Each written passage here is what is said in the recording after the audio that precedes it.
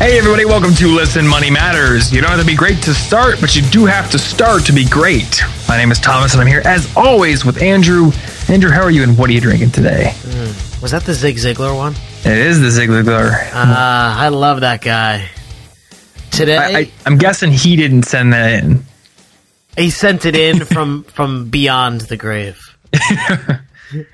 Spooky. I know, right? He's awesome. Today, just a simple Pennsylvania Brewing Company Penn Dark Lager. Very nice. Did you open too much beer earlier? Yeah, there was a lot of Allagash, and so we have a pump thing that'll keep it good. Okay. So poured a little bit back into the bomber, pumped it. Maybe I'll have it tonight with dinner or something. I just saw you hand it to Laura. She's like, I don't want a beer right now. I'm like, well, yeah, you gotta budget your consumption. We have 2 episodes left to do. It's true. So, yeah. Bomber is a very big commitment. I bet. I'm actually back to coffee right now. So I think it's one of those afternoon slumps right now, to be quite honest. I hear you.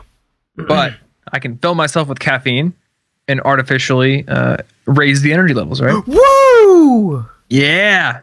Sure, that's not unhealthy or anything. Blowing out your car speakers. Yes.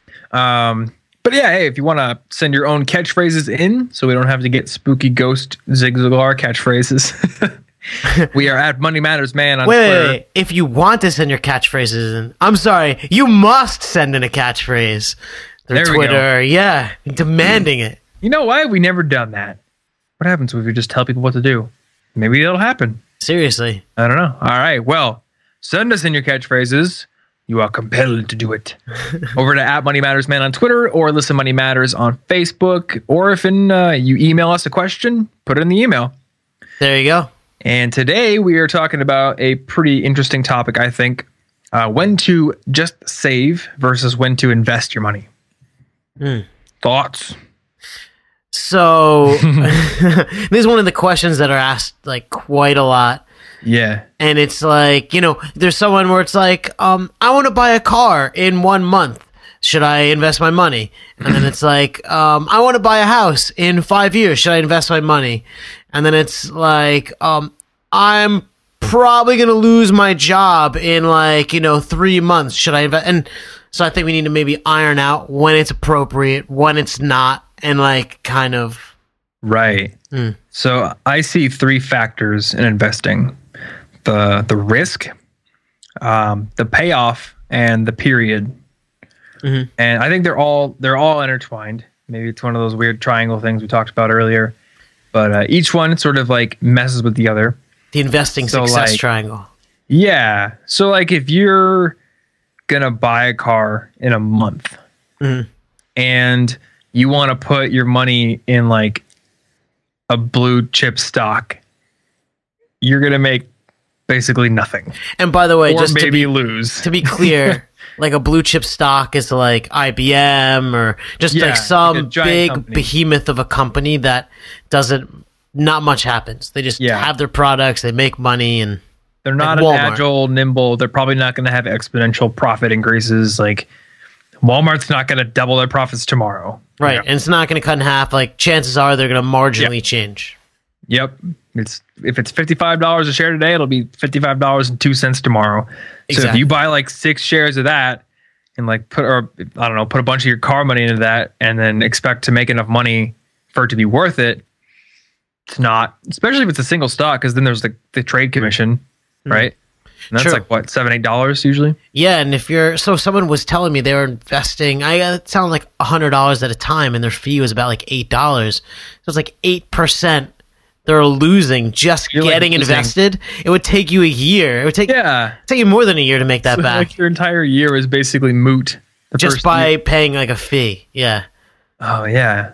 So I guess for one, I'm a fan of investments that don't really have upfront fees, I guess. Every investment's going to have some sort of fee, but that's a fee on top, just a management fee, right? Yeah, so most funds, the things that we're going to talk about are funds because that's really where you should put your money in, and we have tons of episodes on that. but they'll have like a fee, you know, like a very small percentage fee over time, as opposed to like every time you contribute like a commission of like $8 or whatever. And that could hurt, especially if you're trying to like do something like replicate the Betterment strategy on your own. So you're having like 10 investments every month. That'd be insane. So here's the question I have for you, because if you can minimize the risk and if there is no penalty to withdraw, then saving and investing almost becomes synonymous at that point. It kind of like starts to tolerance. It kind of starts to merge a little bit. So if you look at the Betterment default emergency plan fund, it's 60% stocks, 40% bonds, which is very like conservative. It's like very conservative. And, you know, maybe if you were like 100% bonds, you'd be better than the stock market and you'd be like extremely low risk. And it'd almost be like, why not? And they even call it like, what do they call it? Like an emergency fund thing? The initial, when you sign up, and I actually just signed up because I want to compare it with Vanguard myself. So I think I'm going to put like $100 in there for now and see what happens. They like ask you if like you want to get on a certain goal, and like the first one that you see is like make $12,000 as an emergency fund, and I think it was what you said, it was like 60% stock, 40% bond. My question, because when I had when I opened my first Vanguard account as a junior in college, I stupidly withdrew money from it one time to buy something, which is stupid. That was a mistake. I mean, I don't think it destroyed me, but I shouldn't have done it. What ended up happening is because I did it, I got some notice saying like I couldn't withdraw from it again for like 3 months. A notice from Vanguard? Yeah, there was some like thing that it invoked where like you can't just be like taking money out of it all the time if you need to. Is Betterment got the same kind of thing? No, so you could be in and out constantly with Betterment. You could treat it like a savings account. It takes like, I mean, like the trade has to clear and then has a transfer to your bank. So it's like 2 to 3 days. But still, I mean, you could do that like perpetually through the month. Actually, I'm looking at their FAQ. Electronic withdrawals from Betterment to your bank generally take 4 to 5 business day due to required sale and settlement of securities.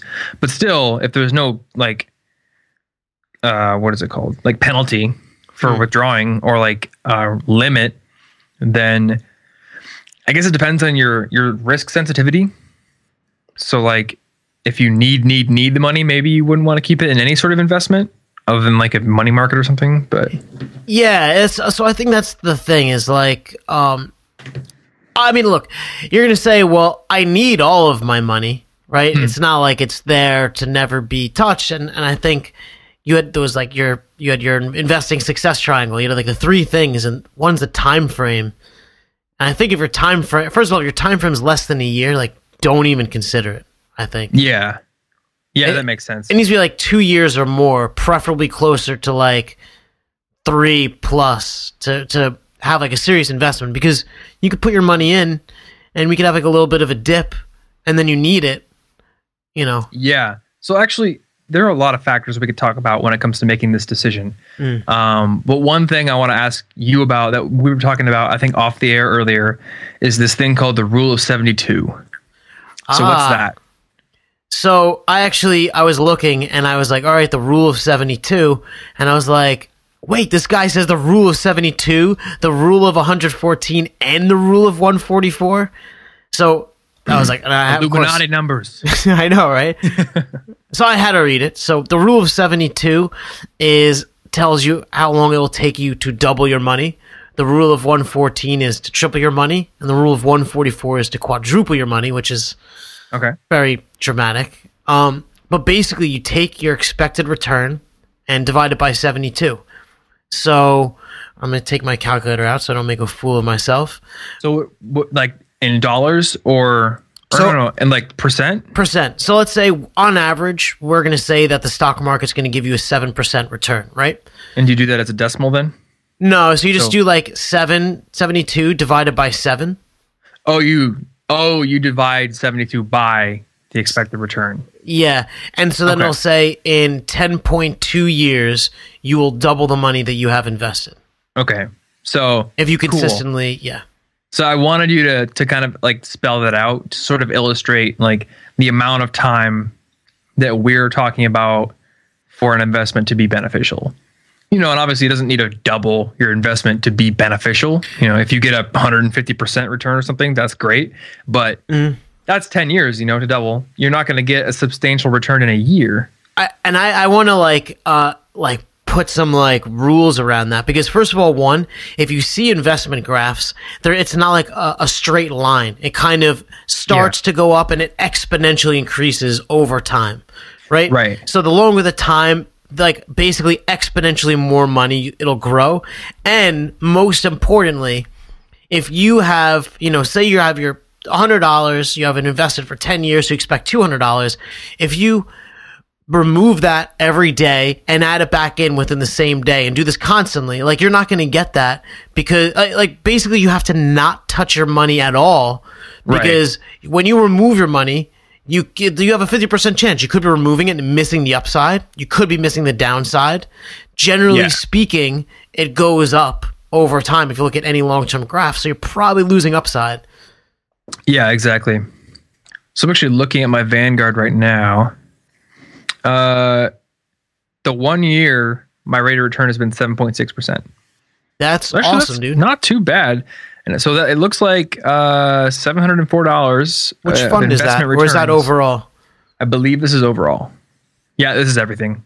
So it would have been mostly Star Fund, because I just moved my money to the other two funds. I was going to say, dude, a month ago. Because that's really good. And I remember you were in not as optimal funds for your age. I think you're in 40-year-old funds. Yep. Yeah, it looks like. So, and you can look at cumulative or monthly, which is pretty good. But yeah, it's pretty good. But since inception, it's 9.9% rate of return. The movie. Yes. Since I watched Inception. Nice. So yeah. Over time it gets better. Since inception 2011, I've made $1,100. And it's been very recent that I've been aggressively saving. So over time is where the real returns come from. And I'm not gonna $1,100 sounds good, but I'm looking for much, much more than that with my investments. I'm looking for eventually get to retire, not groceries for 3 months investment returns. So yeah, I guess that's where the mindset should come in. I'm doing this to build wealth over a long amount of time. Where another thing that comes in is, what do you need to buy soon? So we've had questions where people are like, I'm buying a new house in 2 years, or I'm buying a new car in 2 months, that kind of thing.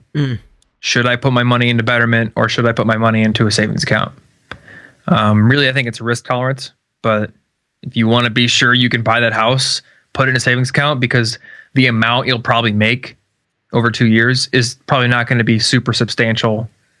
And so I think it has one other factor to it, and I think it has to do with the flexibility of your timeline. So when you say I want to buy a house in 2 years, you really mean 2 years, maybe 3 years, maybe 1.8 years. I'm flexible. Then it's perfect for you to invest, because you could be at that 2 year mark and things could be down a little bit. So you're hey, I'm going to wait 8 months. It's going to fix itself, and I'll sell at the peak of, when I owned it.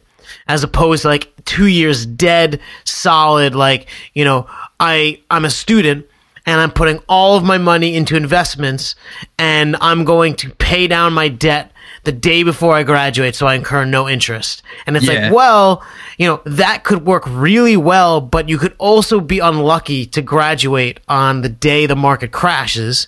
That's true. So, when you have such a fixed time, you add a lot more risk, because you're not going to be able to predict how things are going to be on a specific day. So if you were like the wind can invest. Exactly. If you are like a ship that has to navigate perfectly to this tiny little opening with two sheer cliffs on each side, maybe you should play it safe and not try to build onto your ship as it's going. I don't even know if that metaphor works. I just thought they must be in Game of Thrones, storming King's Landing or something. I still have to watch that show. Oh, dude. Oh my God. Did I just ruin? You don't have to watch anymore. I have no idea. Oh, I just know everything now. No, I'm just dude. I don't know what that place was or anything like that. So I've been spoiled worse by friends just talking about the show when I'm like in the other room and then I hear them. You're just like, hey, stop it.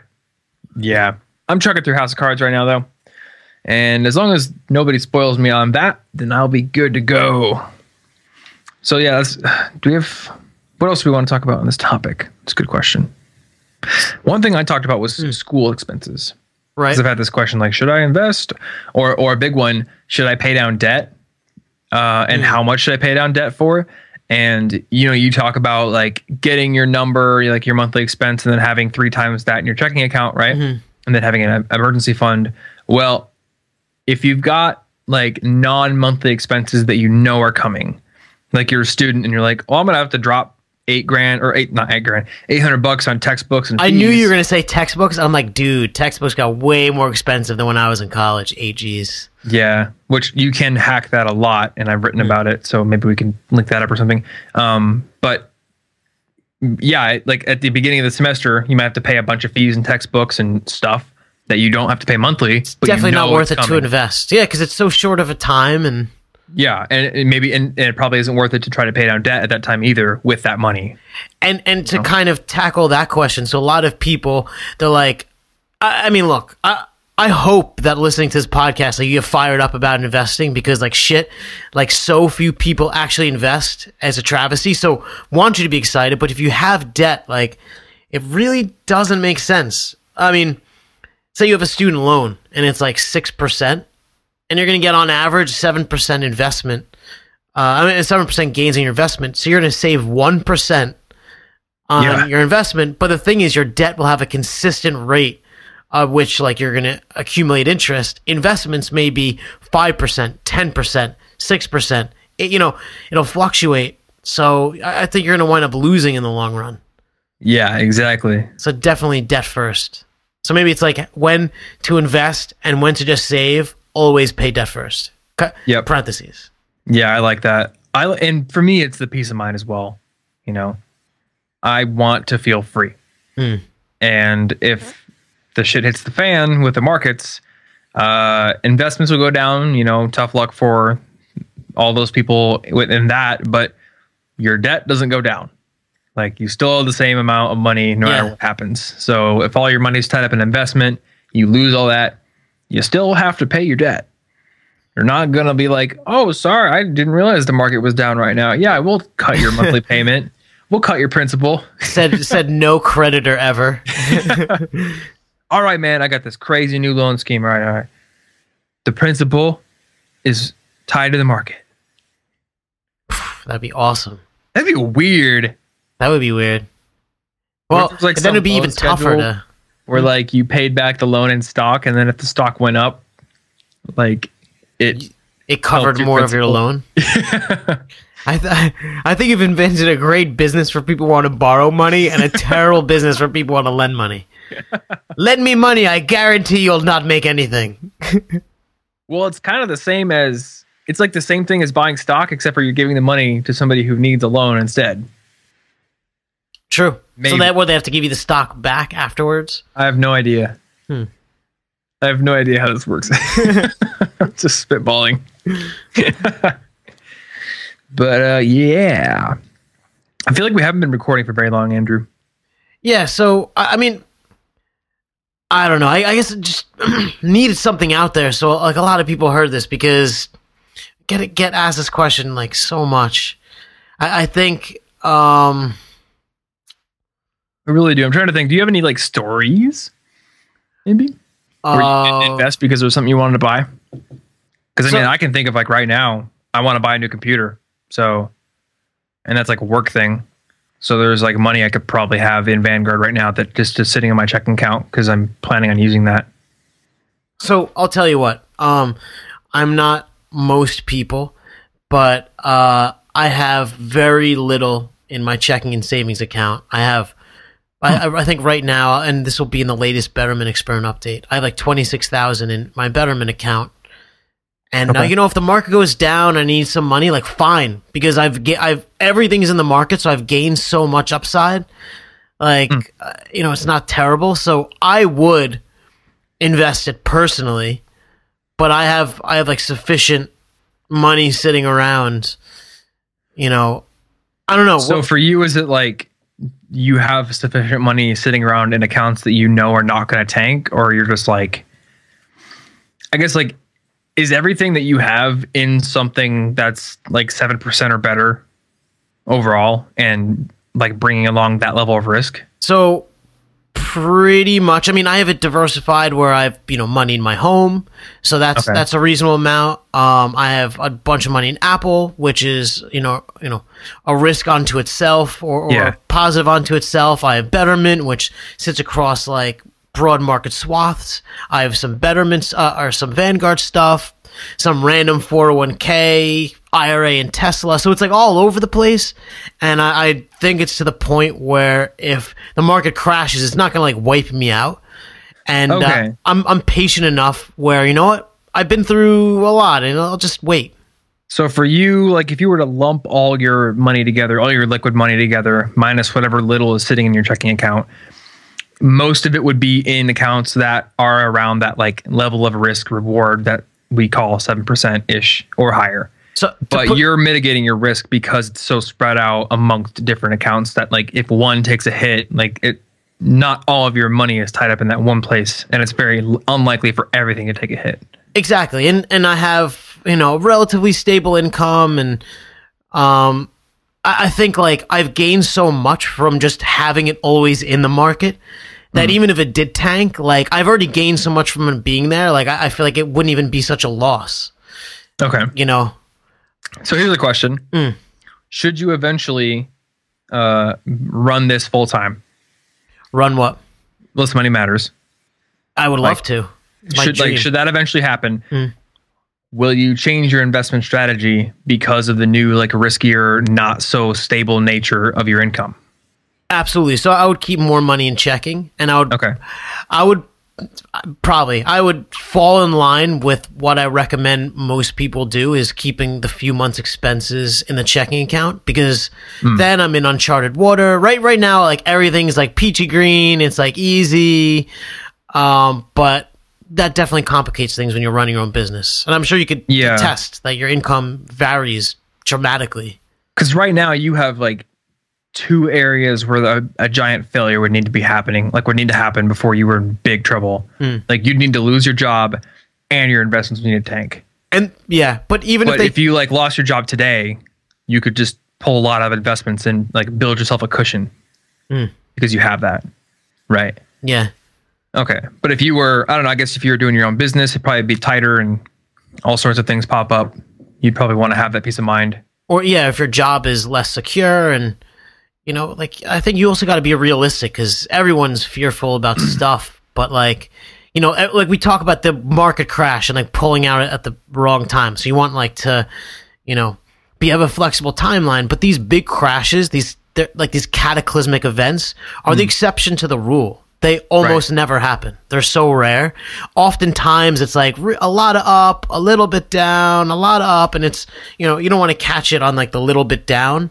It's so rare that you're going to catch it on like the 50% down. Yeah. But like in our minds, they're almost like stars in space.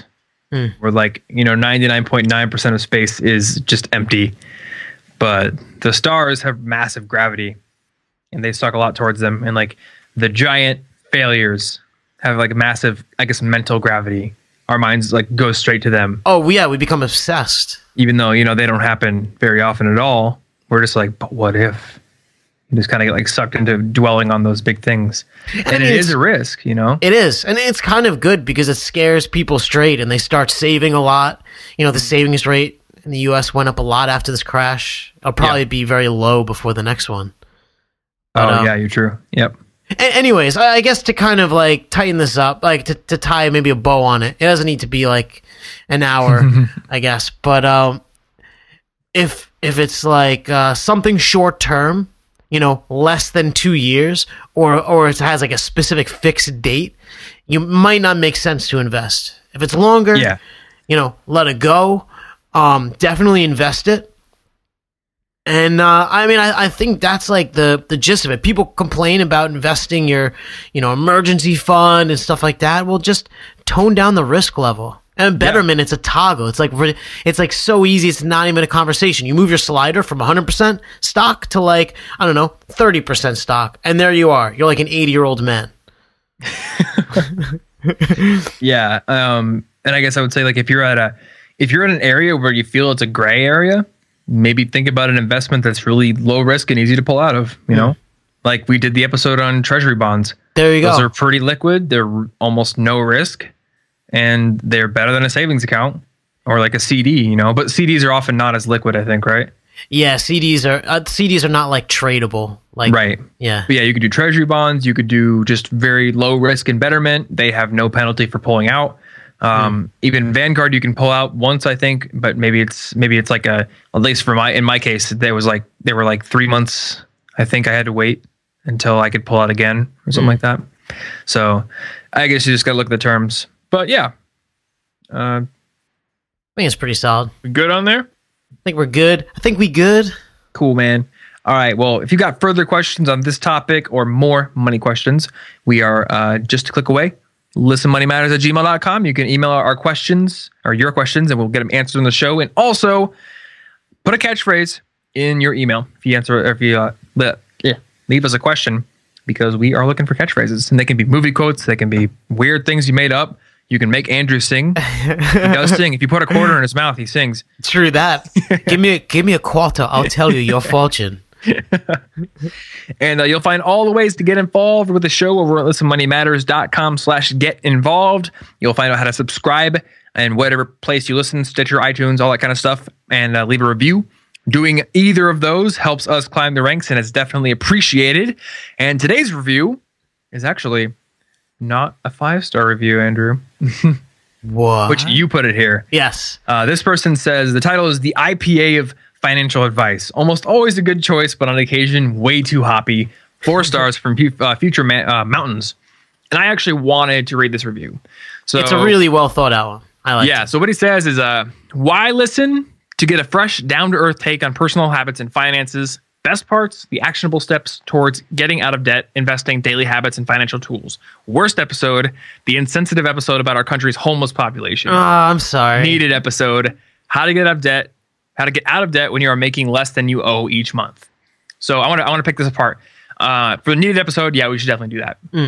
I think that would be cool. I don't know how sunshine and roses we can all be when you're facing something that sort of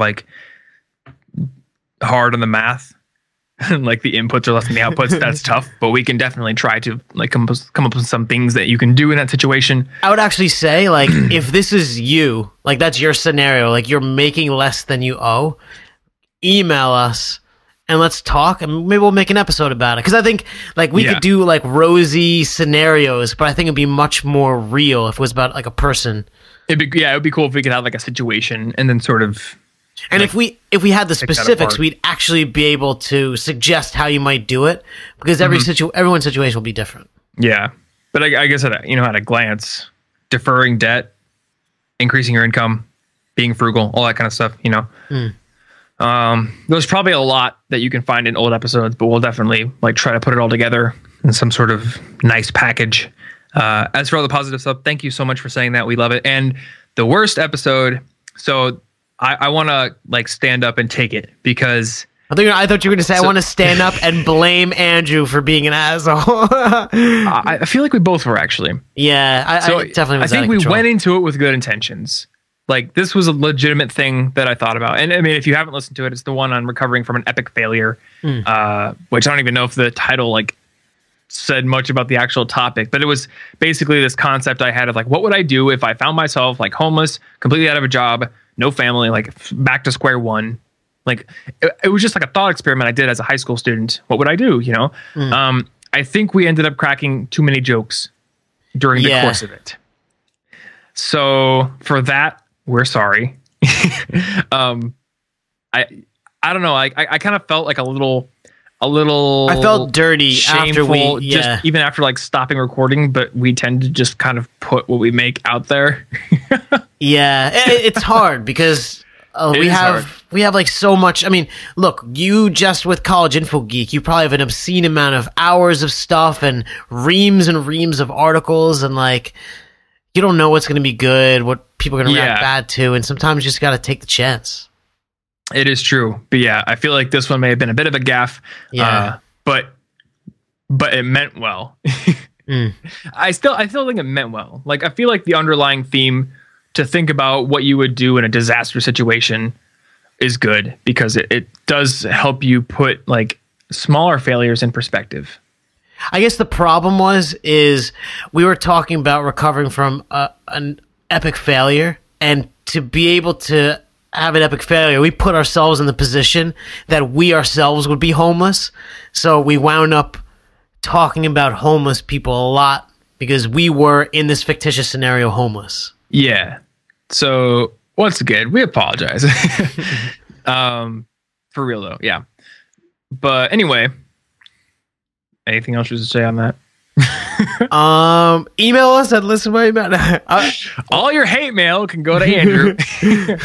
And then he'll just yell at me by proxy. I actually had one thing that I did want to add, but okay. I space cadetted, so I'm not going to add it. I do remember. There we go. I have to say I don't remember, then I get it. So, the community thing is starting to get legs, and it's starting to flesh out, and it's like going to be a thing, and like we're getting like epically excited over here. Okay. And if you want to get in on it and see it in its beta, its naked stage, and help guide it to be something awesome, tell me more. Email us and say, hey dude, add me to your beta list now, and we will do that. In like a month or so we'll reach out, and but you have to let us know, otherwise you're not going to be able to be in. Pro internet tip: a lot of things that are in beta, like private beta, if you like straight up email the people who are building it, you'll get beta. True. Like a lot of times they'll be like, oh, get on the waiting list and we'll get you in when you're out of beta. And then if you do that, but then you like write a real email to them, a lot of times they'll be like, oh, cool, this is somebody who cares. Yeah. I would love to have them test my software. That's the whole thing, is like the people, it's like it's self-selecting. So the people who email are like literally the exact people that I want to be in the beta. So all I have to do is ask and they email, and I'm like, wow, this is great. And like most of the people who email, I know them already because they've emailed, we've had conversations. Yeah. I don't know if this would like be specific enough for a whole episode, but I've often thought about like a lot of people don't ask enough questions. Like they don't ask the questions that will get them like to places they never thought they could be. Like we were at Disneyland and Anna really wanted mac and cheese, but it was only on the kids menu. So I was like, hey, do you have adult mac and cheese too? And they were like, oh yeah, it's not on the menu, but we can make that for you. There's like all sorts of things where if you just ask, people will accommodate you. Yeah. Like there's like a place that we're wanting to live, but there's like a certain policy that they were not. No kids.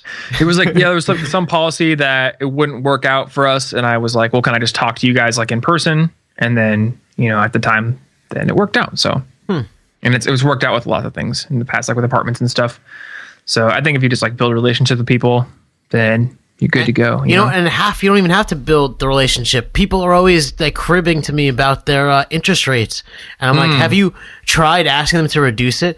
You would be so surprised. All you have to do is contact your credit card company, be like, lower my interest rate. Don't even say please or even be like nice. And they'll be like, okay. And they'll just do it. Yeah. Do we have like a script for that at all? There's actually a video on our YouTube channel. Matt had called this company. That's right. And he doesn't have much money and whatever. He just called these like, hey, can you lower my thing? And they're like, yeah, sure. And they just did it. Sweet. I think Kristen Wong also did like a video where I think she called up her cable provider or something like that. Oh, to lower her cable bill? I think so. Oh, yeah. shit, if you, dude. Call Comcast up and you like threaten to leave, then they'll be like, wait, do you want our super secret special rate instead of leaving? And then you'll be like, oh, don't mind if I do. I have no idea if that actually works. I've heard people say it works. We don't have Comcast in this area. Problem is, thankfully, I want to like go and be like, so if you don't lower my internet bill, I'm going to leave. And then they're like, you only have one choice for internet, so no. Just wait till Google Fiber gets here, man. That's right.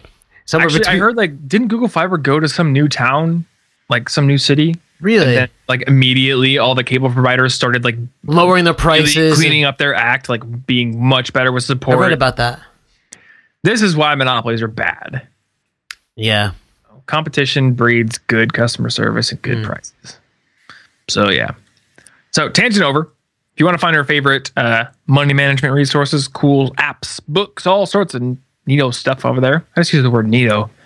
I've never used that word before. It's not on a podcast. Anyway, listen to moneymatters.com/toolbox is where you'll find all that cool stuff. Thanks again for hanging out with us. We look forward to the next episode. See you later, Andrew. Later, Mr. T.